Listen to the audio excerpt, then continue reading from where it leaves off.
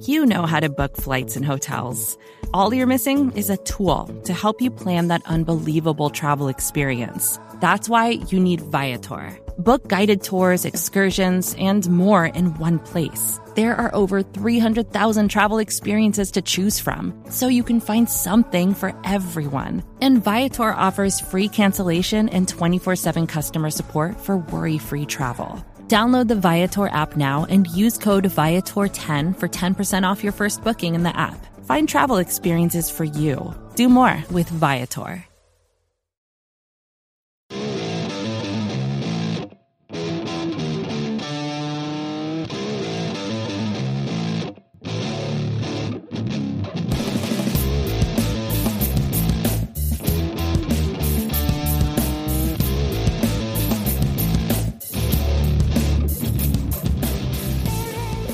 What's up, everybody, and welcome to episode 232 of the Talking Chop podcast. I am your host, Brad Rowland. It is Sunday evening. It is our normal time slot. This is not an emergency podcast, and I'm joined for the second time in only a few days by Eric Cole. Hello, sir.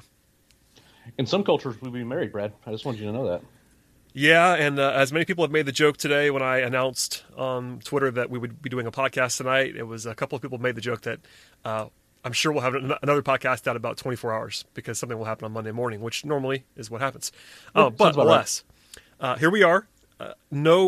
Fingers crossed, no major Braves news in the last few days. There was an addendum to our emergency podcast. If you missed it, Eric and I talked about Mike Foltynewicz being DFA'd the other night. Previous to that, Scott and I talked about a lot of different things. But Folty cleared waivers. Now, that was a mild surprise. It wasn't like an earth-shattering one. We talked about that maybe happening. He got outrighted by the Braves to the alternate side in Gwinnett, so he's still in the organization, although he is not on the 40-man. That's a critical distinction. Theoretically, though, he could come back. They do owe him the $2.3 million in real money this year, which is his prorated salary, because nobody picked that up. Folty could have refused to go to Gwinnett, but if he did that, he would have given up his salary, and that would not have been a smart move based on the market for him. So he accepted it, went to Gwinnett. By the way, and I think we maybe briefly mentioned this, but not well enough on the emergency podcast, he was pretty close to his 5-year barrier on service time, which is probably the best explanation that I have seen for why the Braves moved so quickly, because once he gets to 5 years, the Braves DFAing him, he could have refused the outright and also kept his money. That's a pretty big divider. So if you're looking for a reason, and this is one that we should have known, and that's my fault for not knowing it, but he was pretty darn close to the 5-year service time barrier. And if he had gotten there, the Braves would have had a little bit more pause to DFAing him, essentially. So I'm not sure that's the reason, but it certainly could have been that. And also, the Braves didn't want to release him, apparently. They wanted to keep him in the organization if nobody else was going to pay his money. That's the big thing here, is that the only way the Braves were going to get out of this contract right now is if someone picked him up off waivers. Because nobody did, the Braves have no incentive to release him because, if you release him, he's gone and you're paying him. Whereas at least there's a prayer that potentially he finds something in Gwinnett and maybe you bring him back later on in the season. Yeah, that sounds about right. And I think that the timing kind of worked itself out, where I think that it seems like internally they were like, okay, we're going to see if how this start goes will determine whether or not we are willing to go past that 5 years of service time, that barrier. And once that start went as poorly as it did, especially with the diminished stuff, and it wasn't just wildness, it was his stuff was actively not good. I think that they just made a pretty quick decision that it's probably best to not to kind of be able to DFA him without having to owe him the money regardless, if he decided to refuse the assignment anyway. So this kind of keeps him in the organization, maybe lets them have a little bit more time in terms of an overall decision. I do think that based on how all this has gone down and kind of how it seems like Folty has dealt with the situation and how the Braves have sort of handled him, I mean, it seems like unless something really crazy happens, he's going to get non-tendered this offseason, and that, given where he was just a year ago, in terms of like being thought of in the Braves organization and kind of what their thoughts were with him, it's kind of wild that we've gotten to this point. Certainly. I mean, he's a big favorite to be non-tendered at this moment in time, given that he is not even on the 40-man. He'll be 29 in October, so not as young as people might have thought that he still is. I think it's going to be real money too. So I would imagine, like you've said, that unless he just resurrects himself in the next few weeks. Honestly, there isn't that much time. I know it's a shortened season, so it's all he has months to get ready and get back into the fold here. He's got to find it and find it quickly, or to your point, he probably will be non-tender. But alas, he is still in the organization, so we should not ignore him completely. I would still guess, and I'm wondering what you think about this as sort of our final salvo on Folty for a while. I would guess he never comes back with the Braves, Major League club. That's my guess. What do you think right now? Would you be on my side, or do you think that he might come back up at some point? Unless he gains like 5 miles an hour on his fastball, there are already a bunch of pitchers that are on the 40-man roster. I mean, there are legitimately a bunch of them. Now, how many of them are like really decent starters is an open question, and I think the Braves are kind of exploring that question right now. But there's also Ian Anderson and Kyle Muller who are on the outside looking in on the 40-man roster. And based on how Folty has looked and kind of all the trials and tribulations that are around having Folty on your roster right now, like all the baggage now of, like what is he and isn't he? Is he going to have a bad day on the mound? Is he going to be all mentally there, et cetera, et cetera? Would you rather have him on the mound and on your 40-man roster, or would you want to give Kyle Muller and or Ian Anderson, two of your best pitching prospects, a chance at a spot and actually helping your club? And if that's the case, combined with, again, all the issues that Folty's had, the diminished stuff, the kind of it seems like he's having a lot of trouble kind of maintaining his mental composure on the mound, all that stuff. Like, I just don't know what the path is beyond all of a sudden a bunch of increases back to his normal stuff combined with kind of confidence that he's going to be able to keep it for any appreciable amount of time. I mean, all those things considered, I just don't see it. I just don't see it happening. Yeah, I mean, the big thing for me, I know there's been lots of talk about the non-baseball stuff. I have no idea what's going on there. But baseball only, I think it's pretty common sense, in my opinion, that he just can't pitch like a major league starter when he's sitting at 90 or something around there with his fastball. It's almost that simple. That's probably, I'm sure it is oversimplifying things a little bit because I'm not an expert on pitching, but he's not someone I think that anyone believes is a major league starter throwing a fastball in the 90-91 range. So it's probably as simple as that. If he can find it and be back in the mid-90s, then he might have a path back. At 89-91, I don't really see that being a thing. So that's probably too simple, but there you go. I mean, well, you have to have plus command at the very least. The thing which he doesn't have. That's just it, right? He was throwing 89-91 and not throwing strikes. Well, yeah, there are guys who can live in that range. He is not one of them based on what we've seen. Yeah, no. So either unless he, again, finds like 2 grades higher command of all of his pitches, or, again, finds that velo again. He's not a major league pitcher. It's just not. I mean, then at that point, he's a bad version of Julio Teheran. Yeah, and I mean, there was a theory. Julio was already suspect at times. Right, and there was a theory I saw kicked around by some people that I think are smart about, maybe Folty finds it and you could use him in the bullpen. I mean, he profiles, if he can throw hard, as someone who might work in the bullpen. But the problem is he's now off the 40-man, and your bullpen is not a weakness at the moment. You have arms in the bullpen. Now, if you get an injury or two, et cetera, maybe that becomes a thing later on, but there's no reason to think he's going to be better than what you have now in the bullpen. So that could be something later on, especially if the Braves were to make a playoff run, as we're expecting them to do. But yeah, that's an option, but not as simple as you might think, especially because they already made the sort of drastic move to DFA him. If he was still on the roster, it might have been a good sort of fail-safe to maybe try him there, but I don't know. I'd be looking at using nuke him in the bullpen before I'd be looking to use Folty in the bullpen. So we'll see what happens there. Okay, enough Folty for 1.5 podcasts. The other thing that's non-game related for the Braves at this moment, is that there were a bunch of postponements this week in Major League Baseball. At one point, there were like 20% of baseball that was not playing this weekend. Rob Manfred reportedly told Tony Clark of the Players Association that they could shut the whole thing down if things weren't improving. There was some reporting about the Marlins and how people around baseball are not very happy with them and their operations and their protocol following. And also, there was a report from ESPN that the networks that televise baseball were told to at least plan for alternate programming in the event that baseball is shut down. Now, things have seemingly gotten a little bit more stabilized in the last 36 to 48 hours, but I'm using seemingly there intentionally. A lot can change in a short period of time here, because as of like Friday, it was looking pretty dire. I'm not sure how it is going to be now. They had the Marlins on a bus, for example, But to this point, it's not touched the Braves in terms of cancellations or postponements. I don't know what's going to happen here, but we have to at least talk about the fact that, baseball may not be long to continue if things get worse for a couple of these teams that have had outbreaks. Yeah, I mean, I think that it was understood that there was some teams were just going to miss some games here and there. At least that's what the league is spinning right now. Is that they did not think that all teams were going to finish 60 games this year. The bigger problem is I don't think that it's the Marlins right now. Obviously, the Marlins, color me surprised that a team that's managed by Don Mattingly and is owned by Derek Jeter might not have the best leadership and understanding as to kind of what they need to be doing in regarding how they operate. But that was at least an understood situation. We've known for a week plus now that there's this outbreak that is on the Marlins, and it was going to be bad. The problem now is that while the Marlins didn't have any new positive cases today, now there's an outbreak on the St. Louis Cardinals, which is kind of slowly kind of creeping up towards double digits in terms of players. And rather than just having what happened this weekend, which is that the Brewers-Cardinals series was postponed with all these new positive cases. And as of right now, at least I haven't seen, is the number of new cases on the Cardinals for today. But it's kind of been reported as, it's not just a couple. The results were not good today.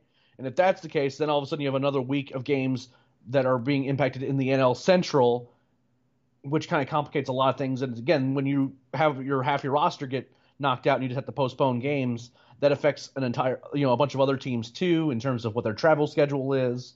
And then you have to kind of look at who those teams have already faced and see if you have to quarantine those teams too. It's kind of a mess. If the Marlins can get back on the field and start playing again, then maybe, but once you have these multiple cases on teams and you just have to shut everything down and put them in a hotel, it's a week, 10 days before you can figure out what the overall fallout is and whether or not you can actually let teams play. The Phillies haven't had positive tests really on their roster, and they haven't been able to play forever. They're finally getting to have workouts tomorrow.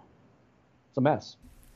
Yeah, it is a mess. That's the best way to put it. Obviously, we'll touch on this more in depth if it impacts Braves games with postponements or maybe even a whole league shutdown. But for now, I guess everyone's waiting for more on the Cardinals as of Monday. There's just a lot of buzz on that front, and I'm not naive enough to realize, or at least I'm not going to ignore the fact that baseball just might not keep going at some point. We've not reached that point just yet. I hope we don't reach that point because we all like baseball and want it to happen, but we'll keep an eye on that, of course. Okay, Eric, let's move on to baseball that happened this week, and the Braves did not lose a game since our last podcast. So we did the emergency show earlier this week, right after the Fulton Average experience. The Braves have not lost since then. They've now won 5 in a row, and things went quite well over the weekend, basically walloping the Mets. The series is not over. They play again on Monday, but we could go game for game here, but do you have any broad takeaways other than the fact that the Braves are apparently pretty good at baseball? First things first, I think the lineups look really good. I mean, not the lineup, the bullpens look really good. Other than the Jhoulys Chacin debacle where he got left in too long, and I'm not going to revisit kind of how that whole game was handled because that was a pretty frustrating one in terms of how it was managed, and a really close game became not a close game because of certain decisions regarding leaving pitchers that clearly didn't have it that night. And then the offense came back and bailed those decisions out. You know what I mean? But other than that, I mean, Minters looked really good. Martins looked good. The Melanson's kind of looked a little bit shaky at times, but mostly just in terms of base runners, he's not giving up prodigious amounts of runs or anything. Josh Tomlin he put in some real work in the other night in terms of just looking really good. You have to be really heartened by kind of what the bullpen's doing because they've done it all without Will Smith, and they should be getting him back soon once he's kind of faced live hitters a few times. So overall, I mean, you have a lot to be happy about with the bullpen. And I mean, look, the offense is being carried right now by Marcell Ozuna and Dansby Swanson, just like we all predicted. The top third of the lineup hasn't really been hitting. The bottom third of the lineup hasn't really been hitting, with the exception of when Dansby's been down there. So, maybe there's room for some growth. I don't think Dansby's going to be and Ozuna are going to be producing at MVP, caliber, rates throughout the course of the year. But it's really nice to have them right now because Acuna's, if he's just now kind of getting going, had a good game the other night, but played pretty well today too. So, and then hopefully you get Hazy healthy, and then all of a sudden you have kind of a lineup that is like consistently producing top to bottom rather than having, like one good Freddie game and the rest of him just kind of drawing some walks here and there. You want to get some just more consistent production from your offense, but they're scoring runs. The starting pitching has been interesting at times, but look, Soroka and Fried have looked good. Even the times when the starters haven't been good or looked good, they haven't given up a ton of runs. And in the one case where the pitching staff did give up a ton of runs, the offense went wild for reasons that are beyond my understanding, and led by bases clearing doubles from Travis d'Arnaud and all this other stuff. One of those improbable Braves wins, notwithstanding. Overall, they have limited damage. The offense is scoring enough, and that's not like scoring 2 or 3 runs. This is generally they've been scoring in that 4 to 5 range pretty consistently, and the pitching can at times be really good. So overall, I'm happy. Considering that you only had 2 weeks of training camp to kind of get ready for a season, and you find yourself after the first 10 games, which is a significant portion of the season, and you find yourself 7-3. Yeah, I mean, there's a lot to tackle there, and we'll sort of break it down into different topics, of course. But I generally agree. I mean, the Braves are 7-3. They're a top 5 team in run differential, so it's not like this is a total fluke. They had the one massive 14-1 win last week, but other than that, which is kind of an outlier this early, but they still played well on the whole. You mentioned the bullpen. The bullpen has been really, really good. Obviously, little things here and there, which the math tells you that the bullpen can't just be incredible every single night. But guys like Matzik have been really good. You mentioned Josh Tomlin. He's been great. Even coming into the day today and before the bullpen pitched very well again today on Sunday, the Braves were, I believe, tied for 4th in bullpen WAR according to Fangraphs, and then they threw 5+ scoreless innings again today. So there's probably a top 3 or 4 bullpen in the league so far. And again, without Will Smith, who is the multi-year investment big guy they acquired this winter, that's a pretty good sign. Obviously, there will be blips along the way, but I think the bullpen is a definite strength. We talked about that coming into the season. I thought pretty clearly the bullpen was the best unit the Braves had on paper. That continues to be the case now. They've been really good, and if we assume Smith is going to be Smith, that should be very, very helpful. I want to get to the rotation in a second, but before we get to that, Ozzie, you mentioned him briefly. We should always talk about this. Ozzie sat out twice this weekend. Friday, they call it wrist soreness. Today, it was, again, the same wrist issue. And the thing that scared me a little bit about Ozzie sitting today is that it was against a lefty. And Ozzie kills left-handed pitching, and I think the Braves obviously know that. So he's got to be fighting it a little bit to be sitting 2 out of 3 days, including against a left-handed pitcher. We don't know much more than that. But obviously that's a problem if he's not 100% or close to it. They have some depth. They went with Hechavarria. That's fine. Get him some playing time. And I thought on Friday it made some sense if Ozzie was battling anything at all to get Hetch in there. He hadn't played really at all. That made sense. But the second time is when your eyebrows really raise because it could be a normal day off, but not if it's 2 out of every 3. So we'll see how they handle that moving forward. But what's your worriness level without knowing much more than anybody else does right now? Kind of in that, like the 3 range. You always worry about something like this as being a lingering thing. You don't like the Braves have been pretty clear that they're not going to have an MRI done on it. Like they seem to understand kind of it's not like a ligament's popped or something like that. I mean, he was available to play today too. It wasn't like he was out. That's a big deal. Yep. Like if you say he's available, like in a shortened season, I don't think they do that just for smoke and mirrors. You know what I mean? I think that they if they needed to go to him, they would go to him. But I mean, I don't think that they. I know it might be as simple as they just didn't think that they needed him against the Mets. And the Mets have not looked particularly good. I mean, you're going against a Mets team that is like in seeming free fall.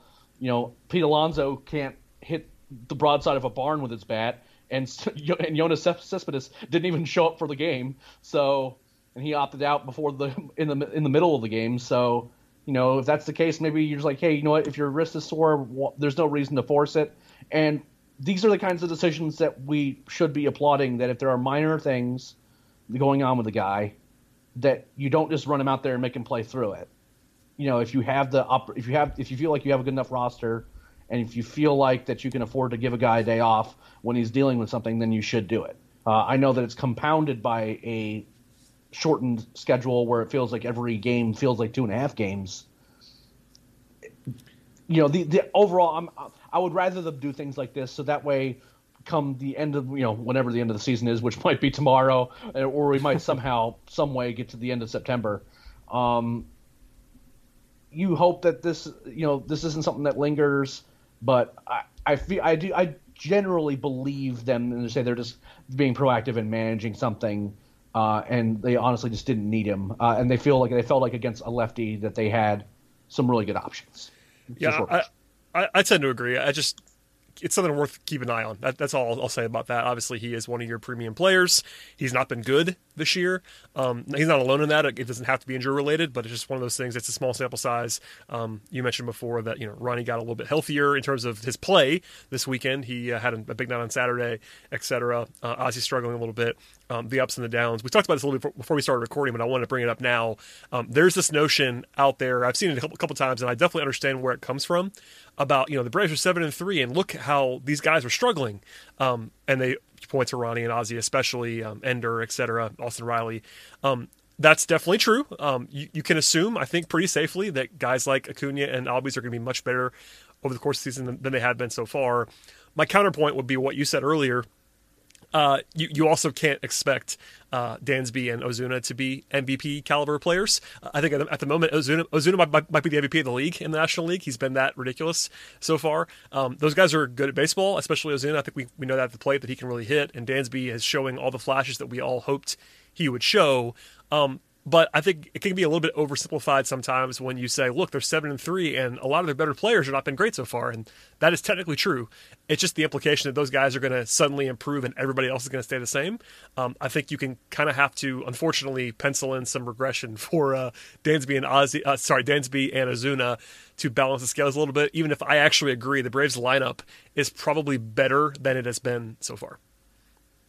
Yeah, I'm not like the trade-offs, the regressions towards the mean with all these guys. I think favor the lineup being better than what they have produced right now. I agree. Yep. But just don't expect like all of a sudden all 9 guys to be hitting on all. That's what I mean, really. Like you can't. There's this tendency to assume, and it's just optimism. There's nothing wrong with this at all, especially if you're just a fan and you're trying to be positive.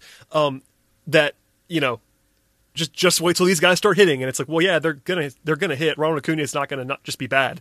Like, it was kind of funny the timing, but somebody asked me if I was worried about Acuna like 20 minutes before he went off on Saturday night, and I just like, guys, it's Ronald Acuna. Like, I know he looks bad right now, but that guy's not gonna just suddenly be terrible at baseball. That's not a thing that's going to happen. I mean, honestly, there might be a concern that Austin Riley isn't very good. Like, that's in play. We don't know that. I'm not telling you that we definitely do, but there's a gap between what we know about Ozzy Albies and what we know about Ronald Acuna is that those guys are really good. Now, maybe we don't know exactly what they are baseline-wise because they are so young, etc., but those guys are really good, and I assume, until otherwise noted, that a slump is a slump with those guys and not that they just have regressed. Whereas with Riley, or another young guy that's maybe shown less, like, you can't assume Austin Riley is going to bounce back. We don't know. He just might not be very good. That's in play. He said the one stretch basically in his entire major league career where he was awesome when he first came up. And other than that, it's not been very good. So that's just different. I'm saying a lot of things right now without saying anything. But it's interesting to me that, yes, they've been able to carry. The lineup's been just fine overall. It's been carried by 2 or 3 guys. Like, Adam Duvall's been good too. Freddie's a funny one. Like, Freddie's numbers look fine. But if you watch the Braves, it's basically been one big game and a bunch of walks. There's not been a whole lot going on for Freddie. So yeah, I understand the impulse to think, oh my gosh, this lineup's going to be ridiculous when everybody gets ready. And that might be true. I just think that we have to be a little bit more cautious with a couple of guys and not assume too much. Yeah, and I agree. And like those comments can be extended to like, is Ender really this bad at the plate?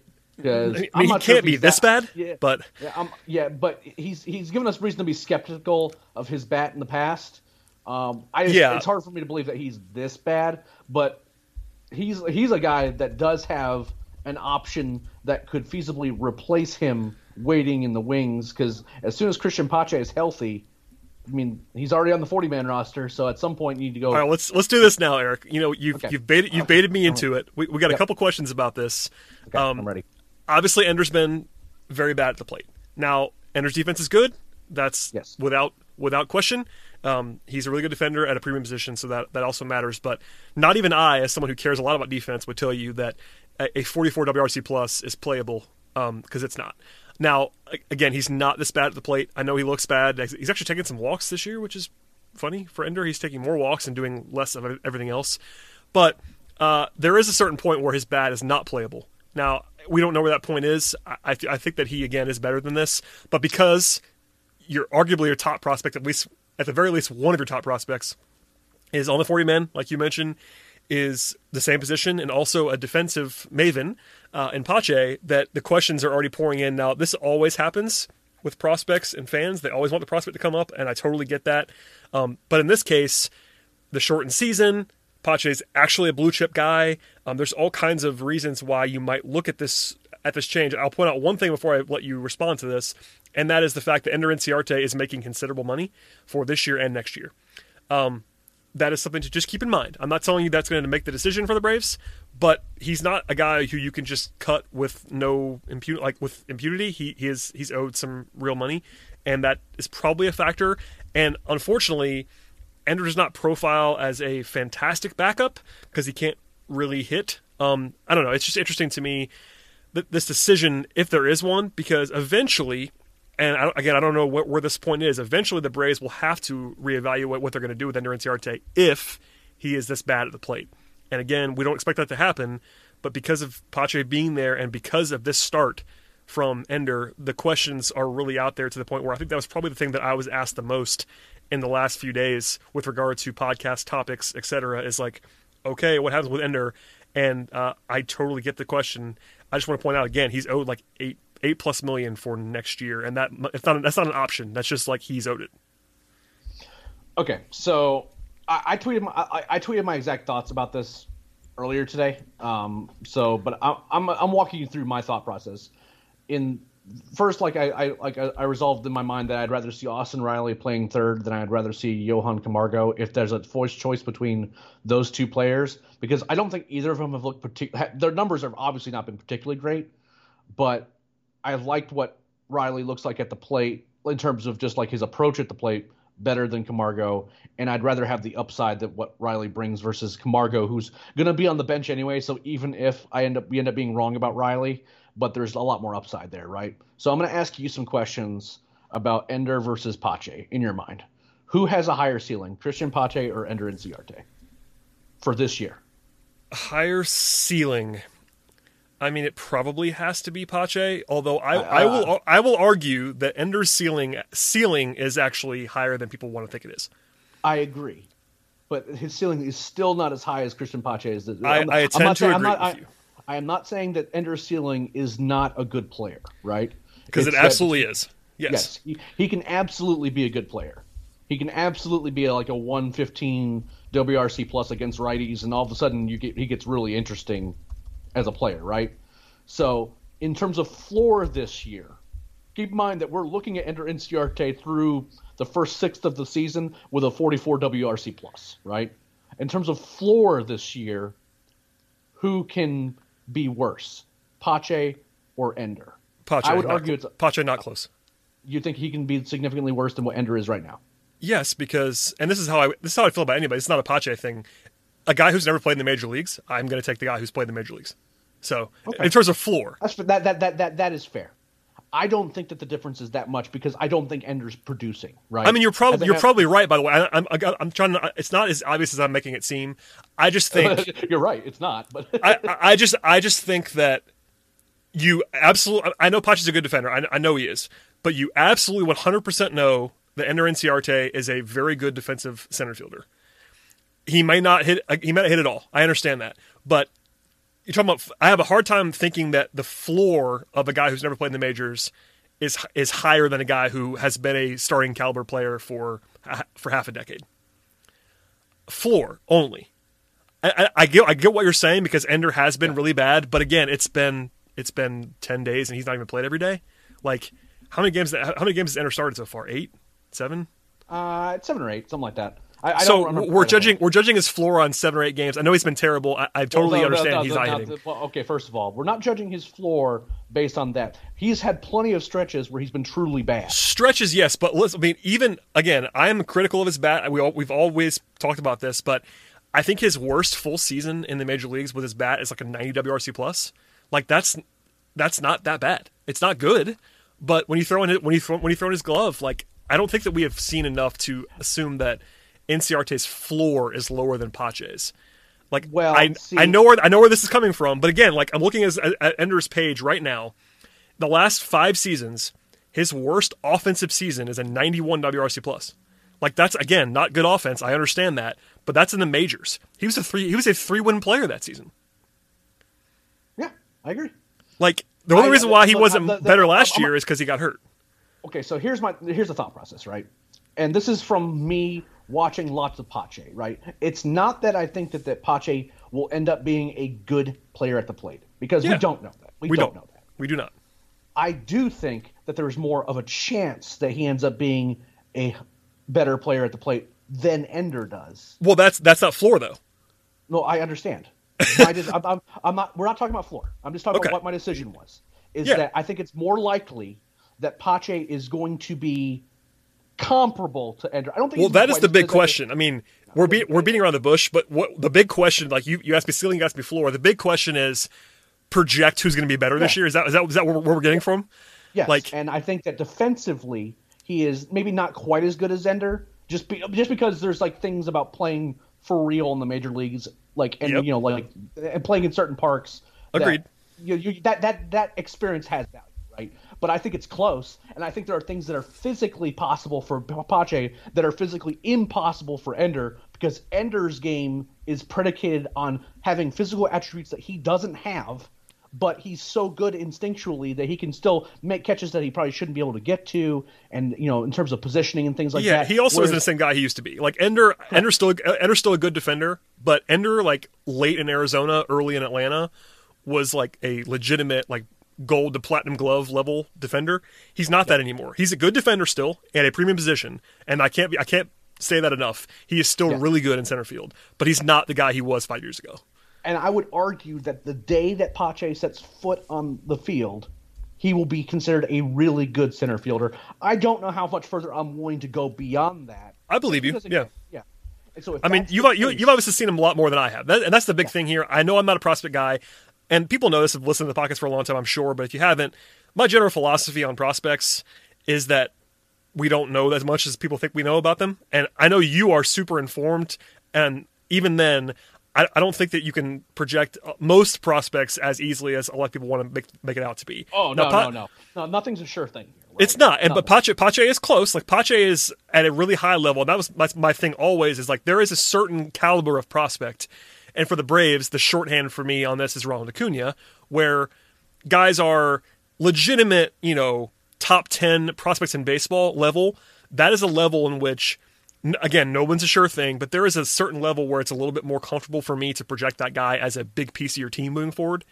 Pache is like right on the fringe of that level, and you can tell me if I'm wrong about that. I trust you on this. I know you guys love him. He's really good.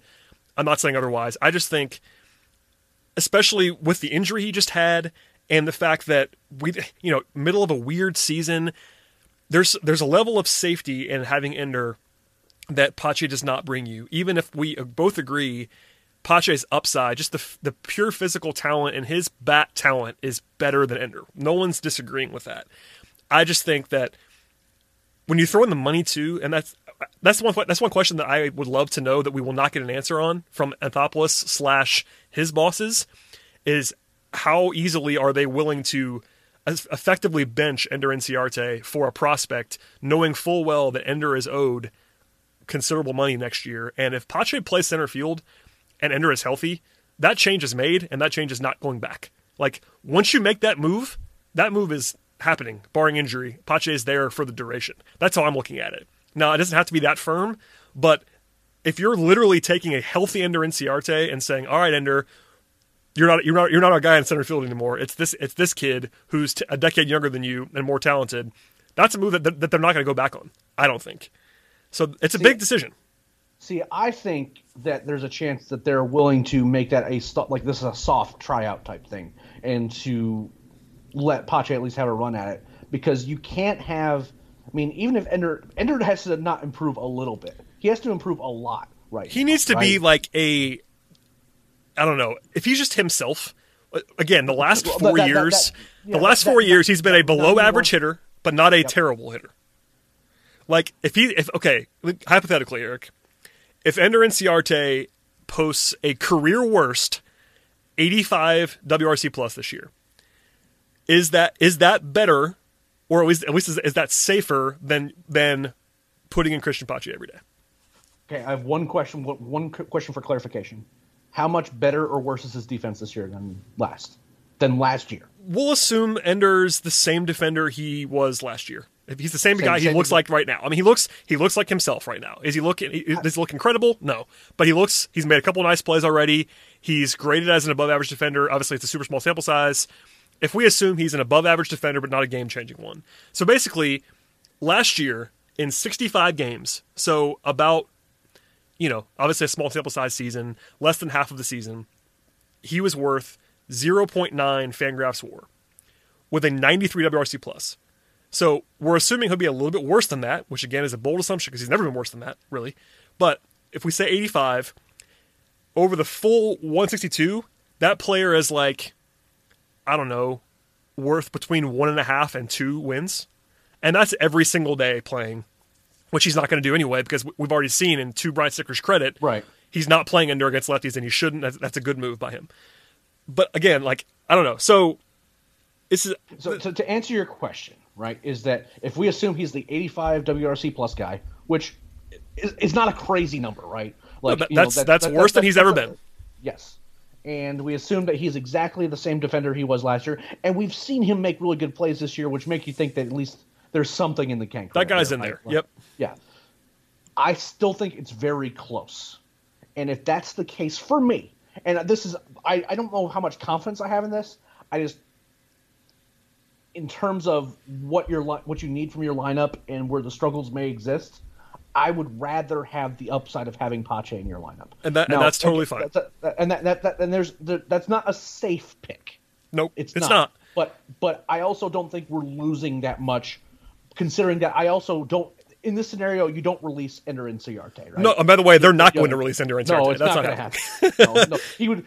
He would have a job within an hour. Well, and there's also the question, and this is one we can get to way later. We've already gone too long on this. That's my fault. But the other question is, when you have Pache, who's not on the roster anymore? Because those are separate roster management problems. That are I know, but that's coming. I mean, if Pache, when he's healthy, already coming. Yeah, that's what I'm saying. The Braves already have a roster crunch before considering Pache, and if you put him in there as well, it really gets dicey on the numbers in terms of you're parting with someone that you like, that is a real part of the team right now, and especially when, by the way, again, Nick Markakis is back in the near future. They have lots of bodies, man, lots of bodies. So and honestly, my general overarching thing, people I'm sure have heard me say this a number of times, is that with prospects, if you're going to play them, and this is a weird season, so it doesn't really apply as much. If there was a minor league season, I would just leave Pache in the minors and have him play every day and cook. I know he's not playing in the minors right now. It's kind of a weird situation. They're working out, etc. But that might give you a little bit more license to stick him in the major leagues and see what happens. But there are roster considerations. There is Ender's contract. There is the role definition. And I'm fine with the upside swing. Yeah, I mean, the upside swing on Pache is one where I'm cool. If they do this, I'm not going to criticize them for putting Pache in center field every day. I totally get it, because that means they are buying on him, obviously, in a big way. And to your point, his upside is high. I mean, it's obviously high. He's that kind of prospect. It's just the question. It's not an easy decision, and I think that's what started the conversation in the first place, that we were hearing from people that are like, all right, it's time for Pache for sure. And it's well, no, it's not as cut and dry as that. Even if you just love Pache and you hate Ender, and those people are definitely out there, there's still the contract and the roster and the logistics of a veteran who the team loves. Sticker loves Ender. That's well documented. It's not like Markakis level. Yeah, I mean, he let the guy off when there was no evidence that he should do that at all. This is a organizational favorite guy who is still a major league player. It's not like he's 37 years old and he's fallen off. He might be bad now at the plate, but he's never been great at the plate. Even in his 200 hit season, and I'm using giant quotes here, he was a league average hitter. So it's just, what are you getting from Ender? There's lots of stuff going on there, and it's just not an easy decision. That's my overarching stance, is that is not a cut and dry decision in any way, shape, or form. Yes, yeah, and I agree with you. I think that like in a vacuum, like I have my preference, but like I like all those roster considerations. I think are the biggest problem, especially with Markakis back. Like how many outfielders can you realistically carry? All of a sudden it's like lefties and righties, and all these guys that can play center field. And where are you going to play this guy and that guy? Those are all the things that I think that in a vacuum right now, as we know it, with both Pache and Ender healthy, I think that ultimately is what wins out in the decision making process, unless Ender gets appreciably worse. Or is like worse for like another 2 or 3 weeks, right? Like, yeah, there's definitely a spot. There's definitely a spot in the calendar where they're going to pull the plug on Ender if he's this bad. Again, that's a lot of ifs, but if he continues to be this bad, they will take him out at some point, I think. I also think that if Ender rolls an ankle, it's Pache. Pache would get his spot. Well, it has to be. And I'm not sure when Ender's healthy, he gets his spot back. That's a point that I will not argue with, because there isn't another center fielder in the organization that they're going to use. I mean, I know they use Ronald Acuna there, and he's perfectly fine, but I think we can be honest with ourselves and talk about the fact that Ronald is not a great defensive center fielder. He's not that, and I think they'd rather have him in right, frankly.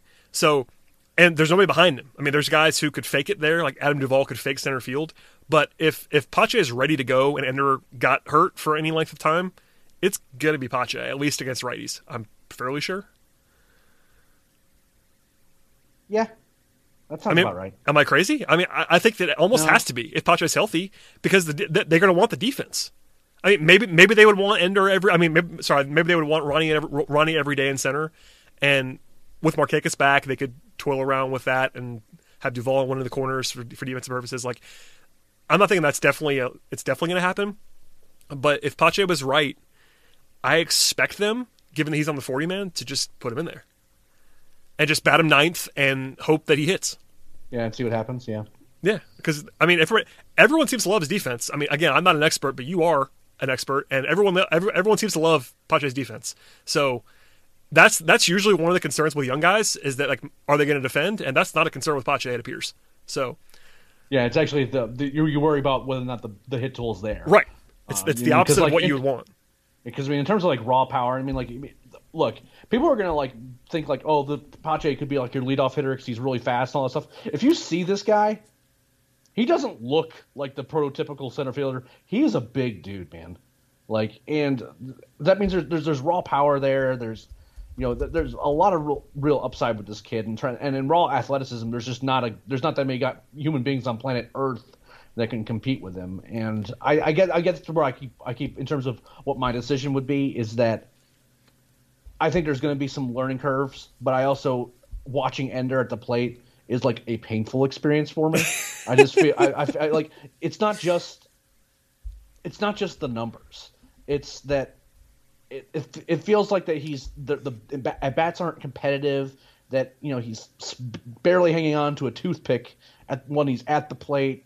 Some ugly swings. Just again, defensively, I will concede that it's no guarantee at all that Pache would be as good as Ender. In fact, it's a fair assumption to make that Ender would be better this year, although Pache could be close. And there's not a completely outlandish world where Pache is better just based purely on things like range and things like that. Like, he's just going to be able he can just get to balls that Ender can't. He's a talent. He's just super talented. And if that's the case, then there have been plenty of guys who are his age that have popped to the major leagues. Right. Just because I am more skeptical of prospects than most does not mean there are always guys who hit the ground running when they arrive and either mash or just play well immediately. Ronald Acuna was pretty good right away.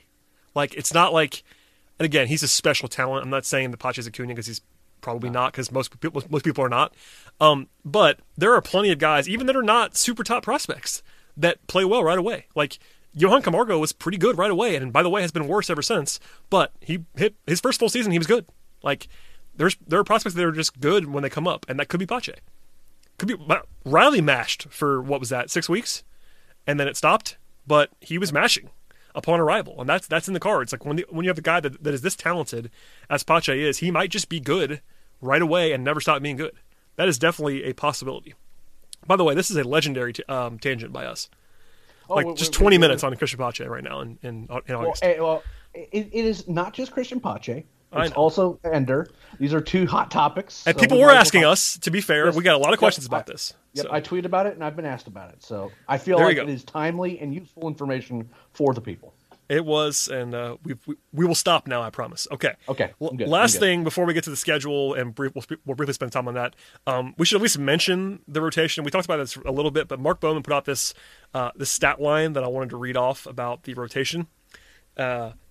Through 2 turns through, it's obviously a small sample size, but the combination of Mike Soroka, your son, and Max Fried, 23 innings, 6 runs, 5 earned, a 1.95 ERA for those 2 guys. That is obviously fantastic. Yes. The other 3 spots in the rotation, through a combined 6 starts, 21 innings, 18 earned runs, for a whopping 7.71 earned run average. Now, it's not good. It's still a small sample size.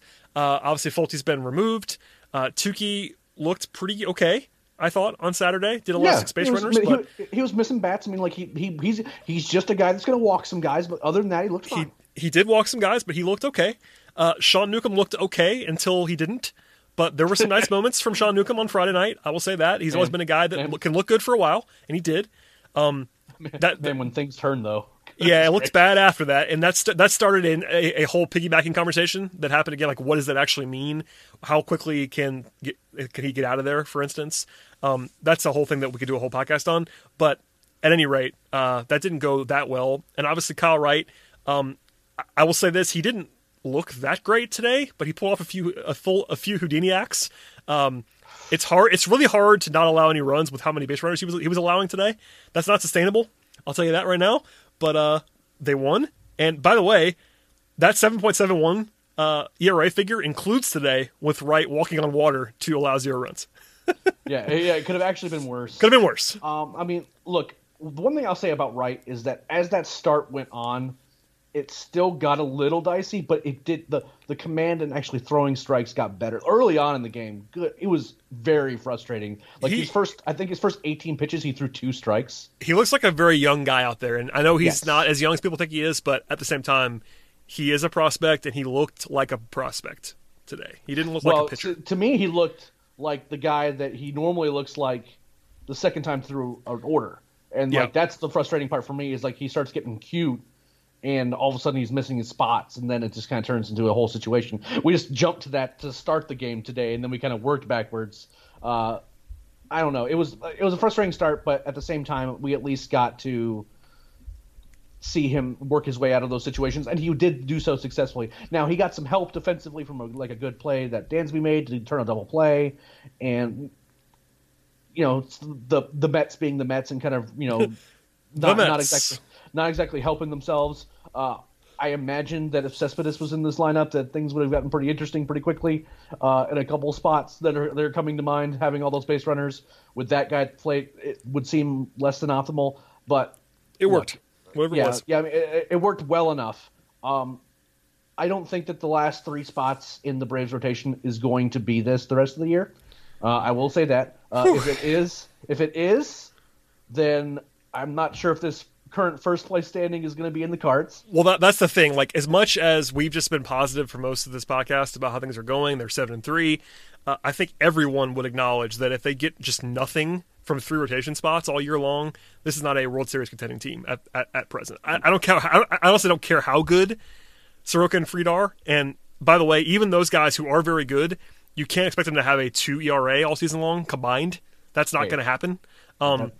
Ye have faith, sir. I know they're really good. I know this. I'm just saying one cannot assume those guys combined for 1.95 ERA. But regardless, even if they did, let's assume they did for a second, Eric. Sure. If that's all you have and you have 3 spots of just complete mess, that's not going to be good enough.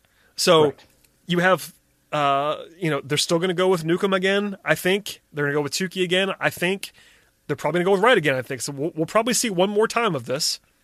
And if there aren't changes, maybe those guys pitch well. I don't know. But it's not like there are great options. They brought in Chacin. We talked about this, and I feel like this is personal growth for us to not spend 20 minutes on the bullpen management on Friday night. We're not going to do that now, I promise. I feel like we did really well. I will say that I would be interested if this next turn through the rotation doesn't go well to give Tomlin a try. I was going to say, I mean, I think he's probably next just to give him a chance. He's looked very good. Obviously, he's not a super high ceiling outcome in terms of the guy that he is, but he might just plug a hole for you and might be okay. I don't know what they're looking for. For a fourth or fifth guy, right? That'd be it. They have the other young guys if they want to go to one, if they want to go to Bryce Wilson, or if they want to eventually try Ian Anderson. I don't know what they want to do there. But the overarching point is they're not great options on paper. Even the young guys, like, yeah, it might work, but there's no certainty. With even a guy like Ian Anderson, who we think is really talented, you don't know what you're going to get there. That's another. In addition to Pache, the number one guy that you hear about is like, all right, Ian Anderson time, and it seems a little early for that, Eric. I got to be honest with you. Well, I caution just the Ian Anderson, Kyle Muller train anyway, just because we saw some things that weren't particularly positive out of both of those guys when they got the AAA, and I don't think it's necessarily anything they're doing wrong. It's that the physical ball that they're throwing is drastically different in terms of its physical properties than the one they were throwing in high A and double A. And giving them some time to get used to that and figuring out what they actually are going to be and what they're going to have to do seems like a good idea because, again, it's just the ball moves differently. It's the spin is different. For some guys, they have these crazy high spin rates where it doesn't really matter what the ball is made of. But for guys like Ian and Muller, you really kind of want to give them some time if you can. Ultimately, it's about winning games and winning a championship. And if you feel like these two guys give you a chance to do that, then maybe you kind of pivot to them. But don't think that the day that Ian Anderson comes up and makes his major league debut, that doesn't mean he's going to look great doing it, because I think that there's a certain amount of adjustment to kind of the equipment that's being used that's an important thing to consider. Yeah. So we don't know. I'm going to hold off on doing more on this until we see more starts. I think no one's comfortable with 3 through 5 right now on the planet. No. That's kind of where I'll leave it for now. Cole Hamels is maybe not coming back. I don't know how that's going to go, but we can't assume he's going to come back either. So right now you have a bunch of options, none of which are established and good. Maybe Tukey finds it. Maybe Wright finds it. Maybe Newcomb can piggyback and give you 3-4 innings a night and be all right. But it's not good 3 through 5. So that is a glaring weakness. It's obviously the number one weakness on the team right now. I think everyone would agree with that. The lineup is fine to good.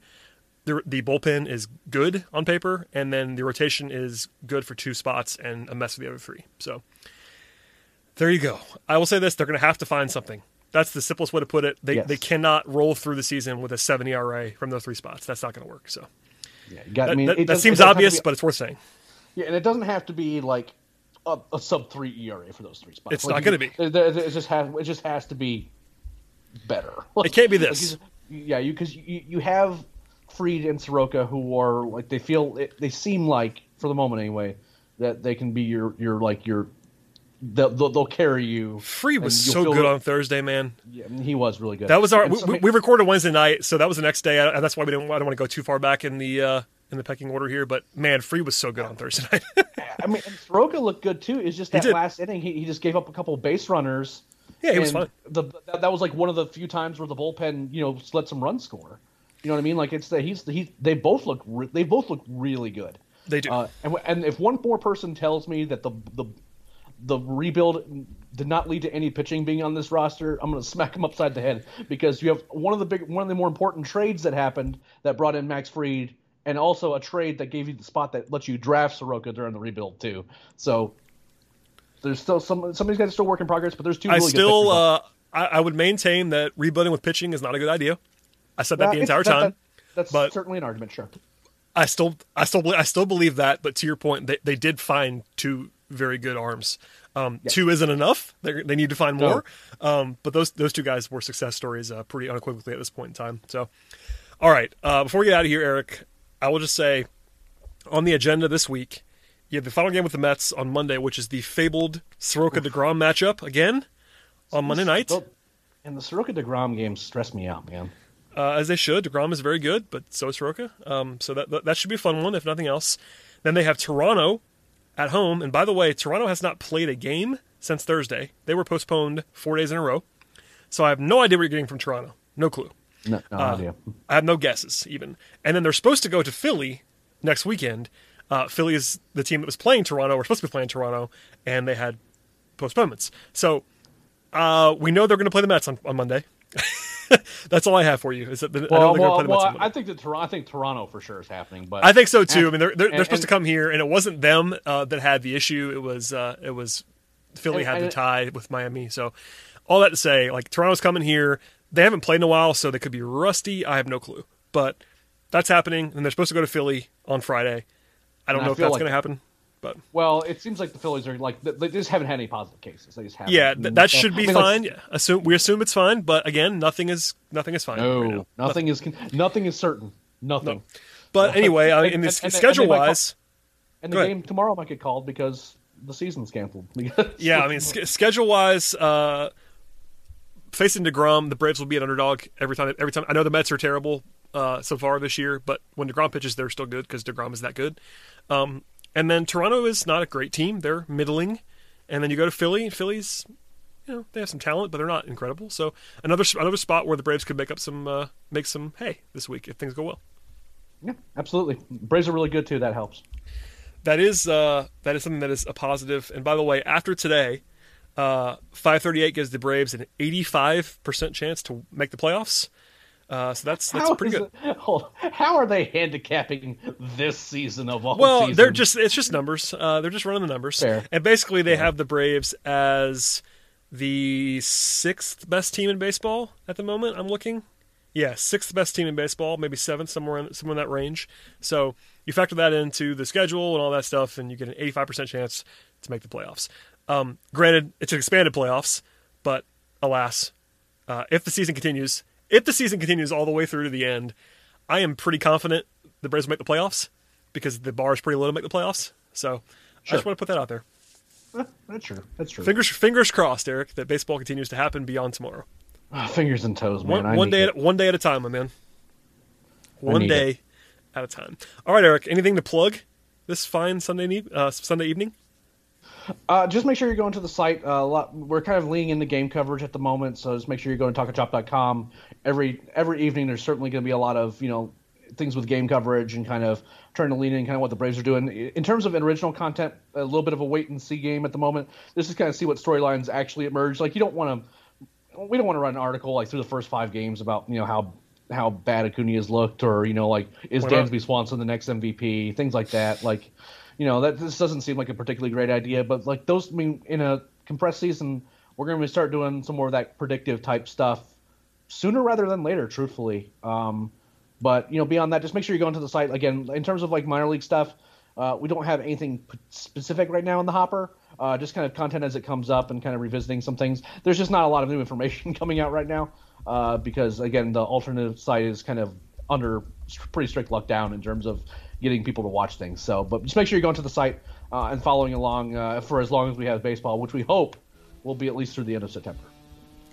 We do hope that, sincerely and truthfully. All right, Eric, thank you for joining me on the podcast today. We will be back at some point in the near future. Could be an emergency podcast this week. I have no idea. We're on a heck of a run right now for podcasts with 2 or 3 per week. Hopefully we have not spoiled you guys. We're still going to try to plan to do at least 1, maybe 2 per week moving forward during the season. And if things happen to inspire us to do extra pods, I think you've seen that we are willing to do so. So please subscribe. Please tell a friend or 2 or 3 about the podcast. And we'll see everybody next time.